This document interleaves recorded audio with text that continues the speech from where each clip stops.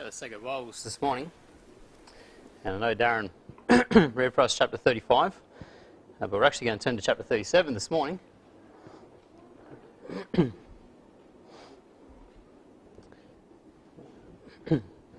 Chapter 37 of Genesis this morning, and we're going to read from verse 1 as we begin. Genesis chapter 37 and verse 1. It says, "And Jacob dwelt in the land wherein his father was a stranger, in the land of Canaan. These are the generations of Jacob. Joseph, being 17 years old, was feeding the flock with his brethren. And the lad was with the sons of Bilhah, and with the sons of Zilpah, his father's wives. And Joseph brought unto his father their evil report. Now Joseph loved Joseph more than all his children, because he was the son of his old age. And he made him a coat of many colours. And when his brethren saw that their father loved him more than all his brethren, they hated him and could not speak peaceably unto him." Let's commit our time to the Lord in prayer. And then we'll begin. Dear Lord and Heavenly Father, we do thank you, Lord, that we can be here again this morning. We thank you, Lord, for your word. And Lord, we pray that this morning, as we consider your word, that you would teach us, instruct us through it. Lord, refresh us and bless us by your word. Lord, I pray that this morning it would be your words, it would be your thoughts. That, Lord, you would empower me through the Spirit as only you can. And that, Lord, this morning we would leave singing your praises and giving all glory and honour unto your name. And we pray these things in Jesus' name. Amen. Now, Darren read for us the end of chapter 35, and that was on purpose. Chapter 35 concludes with three main pieces of information, which we're going to sort of we'll highlight quickly and skip over if you like. But at the end of chapter 35 there we see the death of Rachel and the birth of Benjamin, which Dan read for us. Chapter 35 verse 16, it says, "And they journeyed from Bethel to Ephrath, and Rachel travailed, and she had hard labour. And it came to pass when she was in labour that the midwife said unto her, Fear not, thou shalt have this son also. And it came to pass, as her soul was in departing, for she died, that she called his name Benoni, but his father called him Benjamin. And Rachel died and was buried in the way to Ephrath, which is Bethlehem." Okay, so the first piece of information we're given there at the end of chapter 35 is the death of Rachel as Benjamin is born, and she's buried there near Bethlehem. And then we're told that they continue to journey south, and so they're journeying south at this time. They continue journeying south, and we're told of Reuben's gross wickedness with his father's concubine. If you read there in verse 22, it says, "And it came to pass, when Israel dwelt in the land, that Reuben went and lay with Bilhah, his father's concubine. And Israel heard it. Now the sons of Jacob were 12. And so we're told this second piece of information, that Reuben sins grossly by going into his father's concubine Bilhah and lying with her.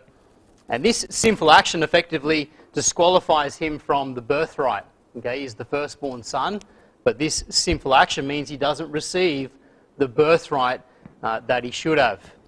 And then the final piece of information we're given is the death of Isaac.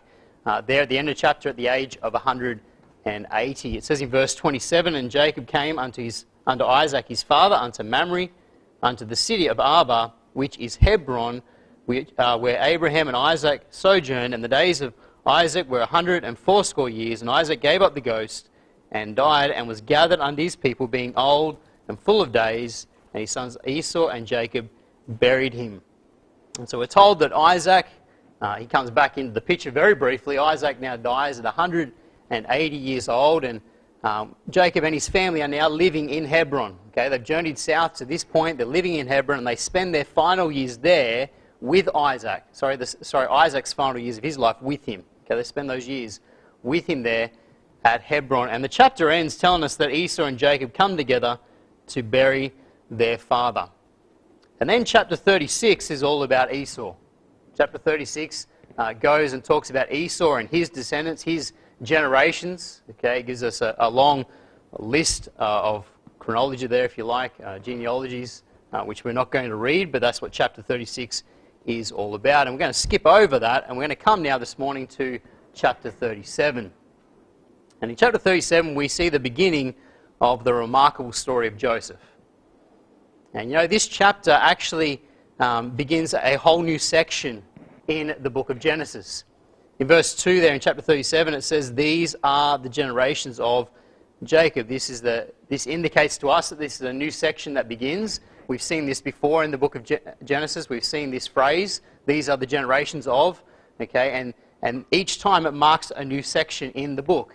And once again, we see a new section of the book of Genesis begin here in chapter 37. And this section is a selected history of Jacob's family. And in particular, of course, it focuses upon Joseph and what happens to him. But chronologically, chapter 37 actually takes place before the end of chapter 35. Okay, if you wanted to put it in where it belongs, it actually goes in that period we just read about at the end of chapter 35. It belongs in there chronologically. See, in verse 2 here in chapter 37, we're told that Joseph at this time is 17 years old. Okay, it says these are the generations of Jacob, Joseph being 17 years old. Okay, so he's 17 at the time that these events take place. And what this tells us is that this takes place not long after they arrive in Hebron, where Isaac is living and where Isaac ends up dying. Okay, it's not long after they arrive in that place that these events take place. Joseph, of course, if you remember, was born right at the end of Jacob's 14 years service for his two wives back in Haran. Okay, he's born at the end of that 14-year period, and then Jacob laboured for another 6 years for his cattle. And so it means that when they left Haran, came back to Canaan, Joseph is around about 6 years old when they came back to Canaan. And then as we saw, the events at Shechem took place around about 10 years after they entered back into Canaan. Okay, give or take. Might have been a little bit less, but it's around about 10 years after they've entered back into Canaan. That's when the events at Shechem took place.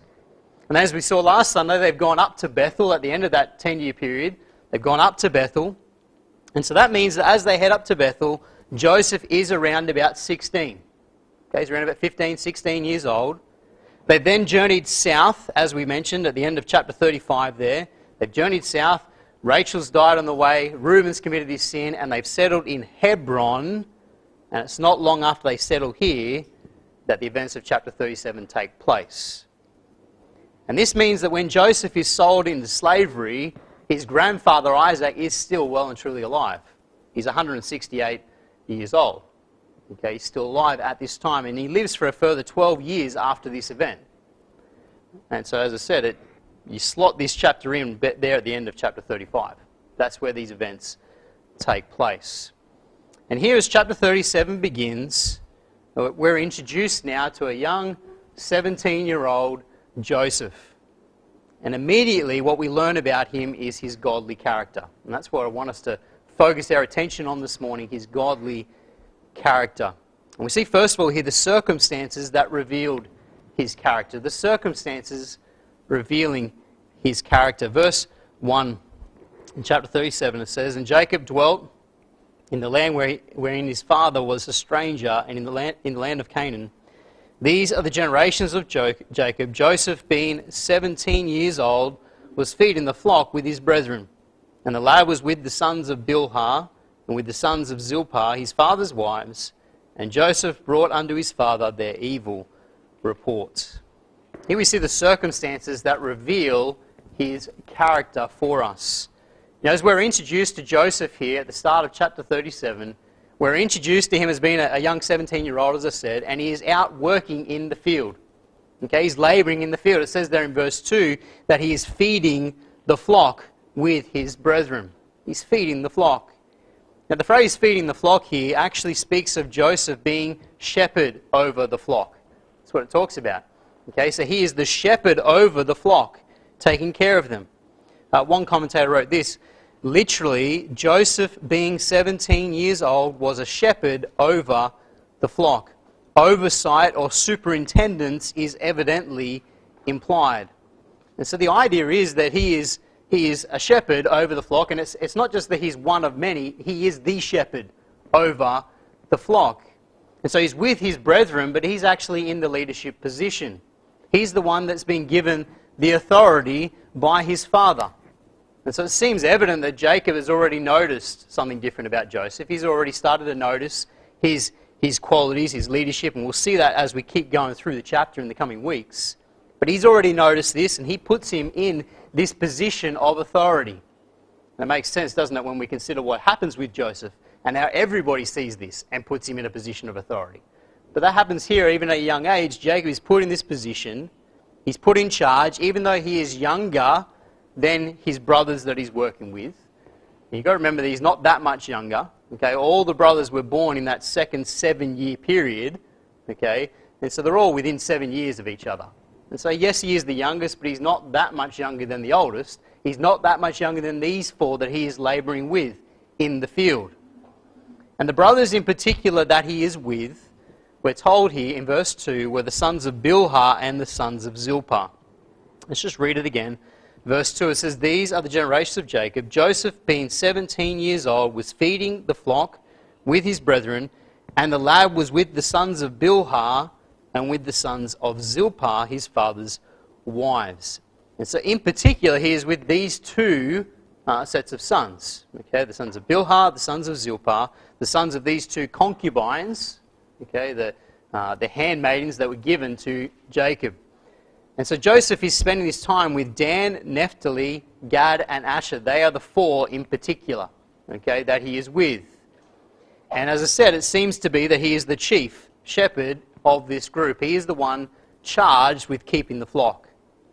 Now, as to why he is with these 4 brothers and not with the sons of Leah, we're not told. And you could speculate as to why. You know, some have said perhaps it's because of the wickedness of Simeon and Levi at Shechem, and also because of Reuben's sin. Perhaps Jacob wanted him separate from them. Perhaps it's also just a simpler matter of, dividing the flock into 2. Leah's sons have one group, Joseph and the sons of Bilhah and Zilpah have the other group. Perhaps that's all that's taking place here. The reality is we're not told, are we? So we can speculate all we like, but we can't actually ascertain why he's with this group of sons. What we are told here in the passage is that these sons were no different than the sons of Leah, were they? They were not morally any better than the sons of Leah. At the end of verse 2 here we read, it says, "And Joseph brought unto his father their evil report." Joseph came home with an evil report concerning his brothers, concerning the evil deeds that they got up to when they went out into the field and when they were shepherding and taking care of the flock, wherever that led them. He came home and reported about the evil deeds of his brothers on those journeys, those times they were away. His brothers were morally corrupt. These 4, Dan, Asher, Naphtali, and Gad, they were just as morally corrupt and bankrupt as Leah's sons were. The commentator Butler writes this, "Joseph observed the evil of his brothers and dutifully told his father Jacob about their evil. Since it is stated in verse 2 that Joseph was particularly with the sons of Bilhah and Zilpah, the there of verse 2 in their evil report may seem to make the evil report refer only to those 4 brothers. But the report could quite easily refer to all 10 of the older brothers, for they are all an evil bunch." The point is, it may be referring in this verse to those 4 sons and the evil report about them, but you could quite easily apply it to all 10. It could quite easily be about all 10 of his older brothers. And we're not told exactly what their evil deeds were here. We're simply told that he brought home their evil reports. We're not told what this evil report contains. But considering what we already know about his brothers from earlier in the book of Genesis and what we know about his brothers from later in the book of Genesis, it's not hard to imagine what was on this report. It's not hard to imagine it containing all kinds of wickedness and gross immorality. Now, the commentator Butler notes this. The book of Genesis reports murder, incest, immorality, hatred, envy, the selling of Joseph into slavery, and lying by these older brothers of Joseph, all of which shows the awful bent to evil that existed among them. Therefore, an evil report of all these men is not unexpected, hard to believe, or difficult to validate. The point is, when you look through the book of Genesis, that's what we see. We see murder, we see incest, immorality, envy, jealousy, lying. We see them sell their own brother into slavery. It's not hard here to start to understand and imagine what this evil report contained. You see, Joseph did not have godly brothers. That's the point, isn't it? Joseph did not have godly brothers to look up to. His 10 older brothers were all wicked and sinful. Their character was marred by immorality. And it's therefore even more amazing, isn't it, that Joseph is so different, isn't it? It's even more amazing that he is the complete opposite of his 10 older brothers. Joseph's character, compared to theirs, is one of purity. It's one of holiness. It's a zeal for righteousness. And that purity, that holiness of character, that zeal for righteousness is evident here with these words at the end of verse 2. And Joseph brought unto his father their evil report. And so we see here, secondly, the evidence of his character. We've seen the circumstances that revealed his character. Now let's focus our attention on the evidence of his character. As I said, the evidence of the character is seen in that phrase at the end of verse 2. And Joseph brought unto his father their evil report. You see, while Joseph's brothers were engaged in wickedness and sin, whenever they were out in the field, whatever they were getting up to, while they were engaged in this wickedness, what was Joseph doing? Well, Joseph was speaking out against it, wasn't he? His brothers are engaged in sin, his brothers are engaged in immorality, and Joseph is coming home and speaking out against it. You see, the point is, Joseph didn't just turn a blind eye to what he was seeing. He didn't just ignore it and remain silent, and in doing so, condone their sin, because that's what his silence would have done. Instead, what we see is that Joseph speaks out about what he is witnessing. He goes home and he reports their sin unto their father. Now, one commentator noted this: words reveal our character. Joseph was no exception regarding this truth. His words revealed his purity. Words reveal character, and that's true here with Joseph. His words reveal to us something about his character, his purity, his zeal for righteousness. That's the point here. You see, his words show to us his disgust at what his brothers were doing, at what his brothers were engaged in. His words show to us that he wanted no part in it. His words show to us that he had a purity of character, that he was different to his brothers. Now, some have here accused Joseph of being nothing more than a talebearer. That he simply was running home and telling tales about his brothers, trying to get them in trouble. And indeed, that's how Joseph's brothers perceived him, didn't they? I mean, they looked at him as being a talebearer. They didn't appreciate the fact that he was going home and telling Dad everything they got up to. And that's evidenced by how much they hated him. And they couldn't speak peaceably under him. And it grows even worse as the passage goes on. But this is the start of it all. They perceived him as being a talebearer. But is that what Joseph is here? Is Joseph simply a talebearer? Well, I believe when we examine what Joseph did here, it becomes clear that that's not what he was. He wasn't simply a talebearer. He wasn't a tattletale going home telling Dad about his brothers with the wrong motivation. And we can see that by asking 3 simple questions here. Where did Joseph speak? What did he speak? And why did he speak? And so let's ask those 3 questions here as we look at his character. The first question, where did Joseph speak? The answer to that question is simple, isn't it? He went home and spoke to who? His father. Okay, it says in the end of verse 2, and Joseph brought unto his father their evil reports. You see, Joseph went and took the evil report unto the one person who actually had a right to know. You see that? The one person who had a right to know what the brothers were up to is the father. He had every right to know what these sons were up to. Joseph actually would have been wrong to conceal their wickedness from their father, wouldn't he? He would have been wrong. He would have been in sin. To conceal it, as I said earlier, would have been to condone their actions, to be part to it. And so Joseph goes home and he reports their actions unto one person, it's to their father, the person who needed to know. You see, immediately here we see the difference between Joseph and a talebearer, don't we? You see, a talebearer is someone who tells everybody. They tell everybody. They find out something and they go and tell everybody they can the information they know, even though those people don't need to know. You see, they delight in telling everybody. Why? Because it destroys the character of that other person. It destroys their reputation. It drags them down. They delight in bringing an evil report of others to whoever will hear. And we see that clearly from the Word of God. God's Word talks about this sin. Just go over to Proverbs 20 with me. Still got a few passages here. Proverbs chapter 20.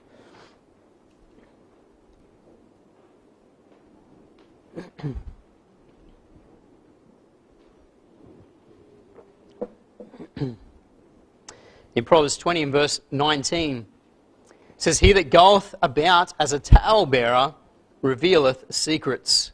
Therefore meddle not with him that flattereth with his lips." Here we're told that a talebearer is someone who goes about revealing secrets. They find out something, they learn something about someone. Maybe that person has sinned, they've done something wrong. But they go about and they reveal that secret unto whoever will hear. That's the idea of going about. I'll tell this person, I'll tell that person, I'll keep going around, I'll tell everybody.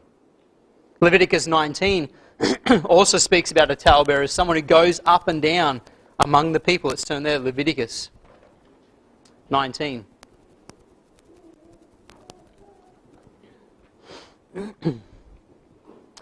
Leviticus 19 and verse 16. It says, "Thou shalt not go up and down as a talebearer among thy people. Neither shalt thou stand against the blood of thy neighbour. I am the Lord." So at the start of the verse there, "Thou shalt not go up and down as a talebearer among thy people."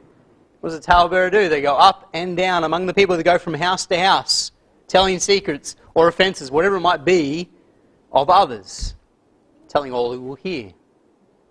As I said, they do so to gain favour for themselves and to injure others, drag them down. Now, the Apostle Paul also warns against this sin in the New Testament. Let's just quickly turn to 1 Timothy chapter 5.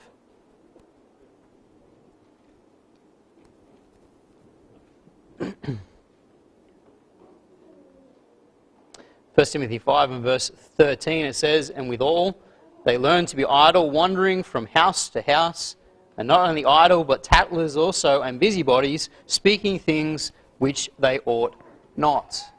Same idea. Paul wardens against this sin, going from house to house. And so it's clear from God's Word what a talebearer is. As I said, the person going from house to house, revealing secrets. And it's sin in the eyes of God. A talebearer is sinning against the Lord. Butler writes this: "Talebearers are always telling the wrong person. Often their wrong is not in what they say, but in where they say it. It makes a great deal of difference where you speak. It can either stop evil or spread evil. Talebearers have a habit of telling evil things only to persons who will spread evil, not stop evil." You see, that's not what Joseph was doing, was it? Joseph had no interest in going back and telling everybody who would listen.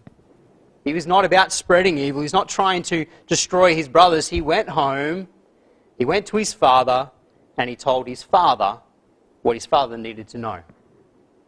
You see, Joseph, his story, is the complete opposite of a talebearer. He's doing the right thing.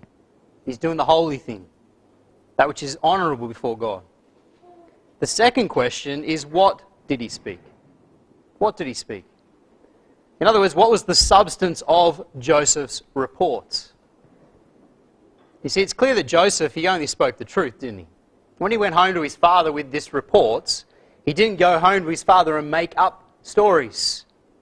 He wasn't going home telling lies about his brothers. He was bringing home a truthful report about what they had done.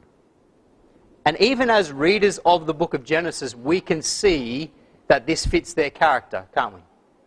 Okay, we are not surprised to read here in Genesis 37, verse 2, that Joseph had an evil report concerning his brothers. We're not surprised to read that. It's consistent with what we've already learned about Joseph's brothers. You know, we've seen the wickedness of Simeon and Levi at Shechem as they went and brutally murdered all the men.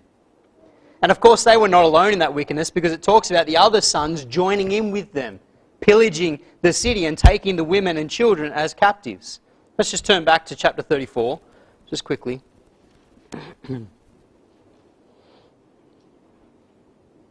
We'll start in verse 25. Let's just read about this again, refresh our minds. Chapter 34, verse 25, it says, "And it came to pass on the third day, when they saw that two of the sons of Jacob, Simeon and Levi, Dinah's brethren, took each man his sword and came upon the city boldly, and slew all the males, and they slew Hamor and Shechem his son with the edge of the sword, and took Dinah out of Shechem's house, and went out.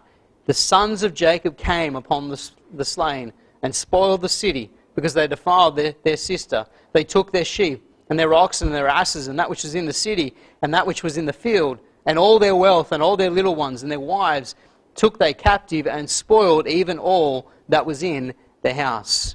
I mean, we've already seen that gross wickedness there. Simeon and Levi committing mass murder, the other sons joining in, pillaging the city. Now we can assume that Joseph wasn't part of that because of what his character tells us. But we've seen their wickedness. We've also seen Reuben's gross wickedness in chapter 35, verse 22. As we read before, "And it came to pass when Israel dwelt in the land that Reuben went in and lay with Bilhah, his father's concubine." We've seen Reuben's gross wickedness. So the point is, to read here in chapter 37 that he brought home an evil report is not inconsistent, is it? It's not inconsistent with what we know about Joseph's brothers. Joseph is not making up stories. He's bringing home a truthful, honest report concerning his brothers. And again, this sets him apart from being a talebearer. You see, a talebearer is not careful about the facts. A talebearer does not care whether what they say is true. They just want to spread it. In Proverbs chapter 6, we see that one of the things the Lord hates is a false witness that speaketh lies. Just turn over there, Proverbs 6.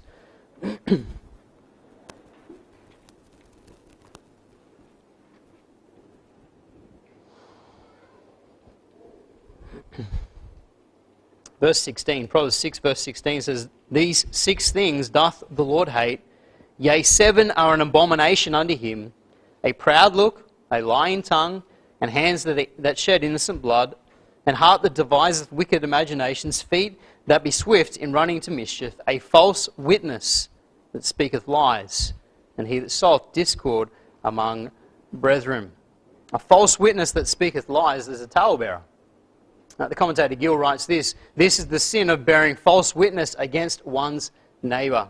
It may be rendered, "He that bloweth lies, that raises lies, and spreads them abroad, and swears to them to the damage of others." See, this is what a talebearer does. A talebearer is someone who speaks lies about others in order to destroy others. They bear false witness against others. And again, that wasn't Joseph, was it? Joseph was not bearing false witness against his brothers. He brought home a truthful, honest report. And that brings us to the third question, and it's perhaps the most important question: why? Why did Joseph speak? We talked about where he spoke. He brought it home only to his father. What he spoke the truth. But why did he do this? This is the question of motivation, isn't it? What was his motivation behind speaking this report unto his father? Now, we've already sort of alluded to this already with the other questions, but motivation is of utmost importance, isn't it? You see, a talebearer, their only motivation is the destruction of someone else. They reveal secrets and spread lies unto all that will hear. Why? Because they want to drag that person down and get a leg up themselves. It's self-interest, isn't it? It's pride. I'll diminish this person and so I look better, raise myself up. It's self-interest, it's pride. That's their motivation. There's no love involved. There's no love. But with Joseph, this is not his motivation. He didn't bring home this report unto his father out of jealousy. He didn't bring home this report out of envy. He didn't bring home this report in order to destroy his brothers. He brought home the report because he was zealous for righteousness and he loved his brothers. It's love and concern. You see, he witnessed every day his brothers engaged in this wickedness. He witnessed them bringing reproach upon the family. He witnessed them, more importantly, bringing reproach upon the name of the Lord. And it distresses Joseph. And he feels he has a responsibility to speak out against it. He can't just remain silent. You know, Joseph no doubt felt he had a responsibility to report to his father because of the position his father had given him. Remember, he is the one who's the shepherd of the flock. And so his father's trusted him with that responsibility. And so he has a responsibility to come home and give Dad an honest report of what's taken place in the field, what they've been doing with their time. But more importantly, he had a responsibility before God. He had a responsibility before God to speak out against sin. You know, as I said earlier, to remain silent would have been to condone their actions. You know, as someone who feared God, and we know Joseph feared God, it's revealed more and more as we go through his life. But as someone who feared God, Joseph knew he must speak up. He must bring his brother's sin before their father. The commentator Butler writes this: Joseph reported the evil of his brothers to Jacob his father because Joseph was himself opposed to evil. Joseph's character was of such excellent quality that it would not tolerate evil. You see, that's what this verse speaks to us about. It speaks to us about his godly character and his willingness to speak out against this sin. And even at this young age, we're already seeing his character revealed. You see, it's this godly character revealed at this young age of 17. It's this godly character that shapes his whole life, isn't it? You know, we often talk about Joseph, this godly man, and he is. But where did it start? Well, it started when he was a young man. It didn't just appear out of nowhere. It started as a young man, and it's this godly character that God now builds upon and uses. God uses him because of this in a mighty way. And it was evident even here as a young man speaking out against his brother's sin. And you know, as believers, you know, like Joseph, we need to be zealous for righteousness, don't we? Zealous for righteousness, and as such, be willing to speak out against sin. You know, Ephesians chapter 5 speaks about how we're children of the light, and we are to expose the works of darkness. Just go over there, Ephesians 5.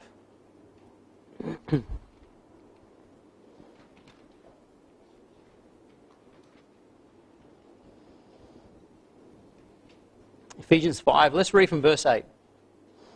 It says, For ye were sometimes darkness, but now are ye light in the Lord. Walk as children of lights. For the fruit of the Spirit is in all goodness and righteousness and truth, proving what is acceptable unto the Lord, and have no fellowship with the unfruitful works of darkness, but rather reprove them. For it is a shame even to speak of those things which are done of them in secret. But all things that are reproved are made manifest by the light. For whatsoever doth make manifest is light. And then verse 14 says, Wherefore he saith, Awake thou that sleepeth, and arise from the dead, and Christ shall give thee light. You know, we are children of the light. And verse 11 in particular, it says, And have no fellowship with the unfruitful works of darkness, but rather reprove them. We're not to have fellowship with the unfruitful works of darkness, but instead we are to reprove them. That's what the Word of God says. As children of the light, we have a responsibility to reprove or to expose, to speak out against that sin, shine a light upon that darkness. But of course, as we've seen with Joseph, and as we've spoken about this morning, it needs to be done with the right motivation and in the right way, doesn't it? As we speak out, as we shine a light upon that sin, it needs to be done with the right motivation and in the right way.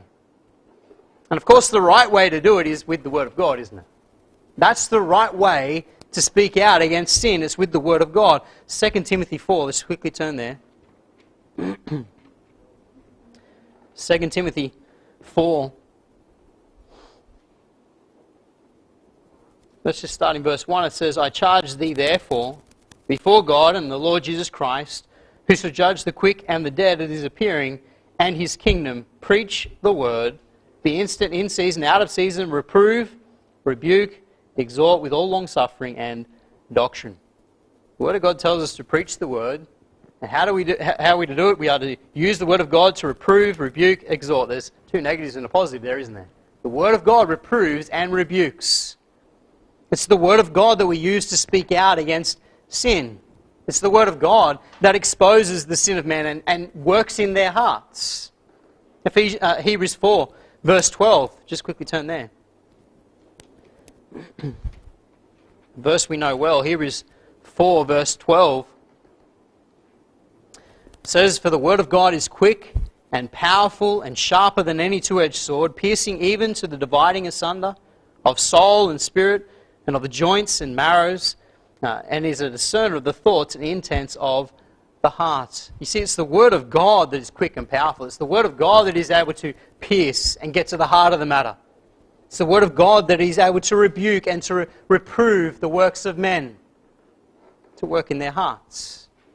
You see, it's the Word of God that men need to hear that's going to bring them to repentance, isn't it? It's the Word of God. As we see the wickedness of men, see the wickedness of the unsaved, it's the Word of God and the truth of the gospel, Christ's love for them. That's what they need to hear as we speak out against their sin. And of course, we need to speak the truth of God's Word in love, don't we? As Ephesians 4, verse 15 says, just quickly turn there.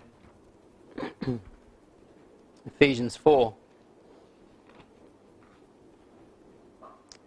Ephesians 4 verse 15 says, "But speaking the truth in love, may grow up into Him in all things, which is the head, even Christ." Speaking the truth in love. As we speak the truth to reprove and rebuke the works of men, we speak the truth in love. That's our motivation, isn't it? Our motivation is love. We speak out against sin because we want them to be saved. We want them to see their sin. We want them to see that Christ died for them. We want them to turn to the Lord and be saved before it's too late. And so we speak the truth in love that they might be saved. They might be reproved and rebuked and see their need of Him. You know, if it's a fellow believer who's in sin, because that's a reality too, isn't it? When a fellow believer's in sin, we still need to speak the truth in love, don't we? We speak the truth in love so that they might be turned back to the Lord, as Galatians 6 verse 1 says. Galatians 6 verse 1 says, "Brethren, if a man be overtaken in a fault, ye which are spiritual, restore such a one in the spirit of meekness, considering thyself, lest thou also be tempted." You got to restore them in the spirit of meekness. Love. We speak the truth in love unto those fellow believers, seeking to show them their sin and bring them back to the Lord. You know, of course, there's guidelines in the Word of God as to how we do that. Sometimes we have to bring that sin to the church, to the body, to deal with it. But the point is, our desire is not to destroy others, is it? Our desire is not to trample over them and drag them down.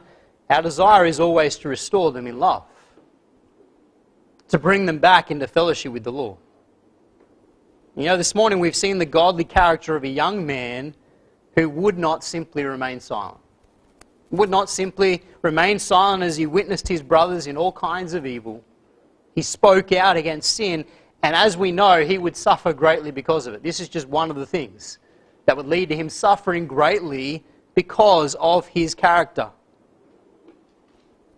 You know, may we, like Joseph, be bold in speaking out against sin. But may we always do it in the right way, with the right motivation. The right way, as we said, is the Word of God. The motivation is love and responsibility to God, of course.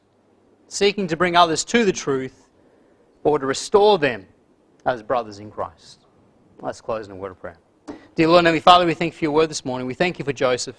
We thank you, Lord, that even as a 17-year-old, we can already see his godly character. And Lord, as we continue looking at his life, we'll see it revealed even more.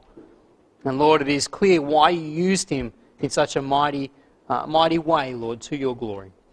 Lord, I pray that you help us all to have a zeal for righteousness. Help us, Lord, to stand up, speak out against sin, but help us to do it in the right way. To use the Word of God and to speak from love, so we might bring others to you, or might restore brethren who fall into sin. Lord, give us wisdom and guidance in this way. We thank you for your word. In Jesus' name, amen.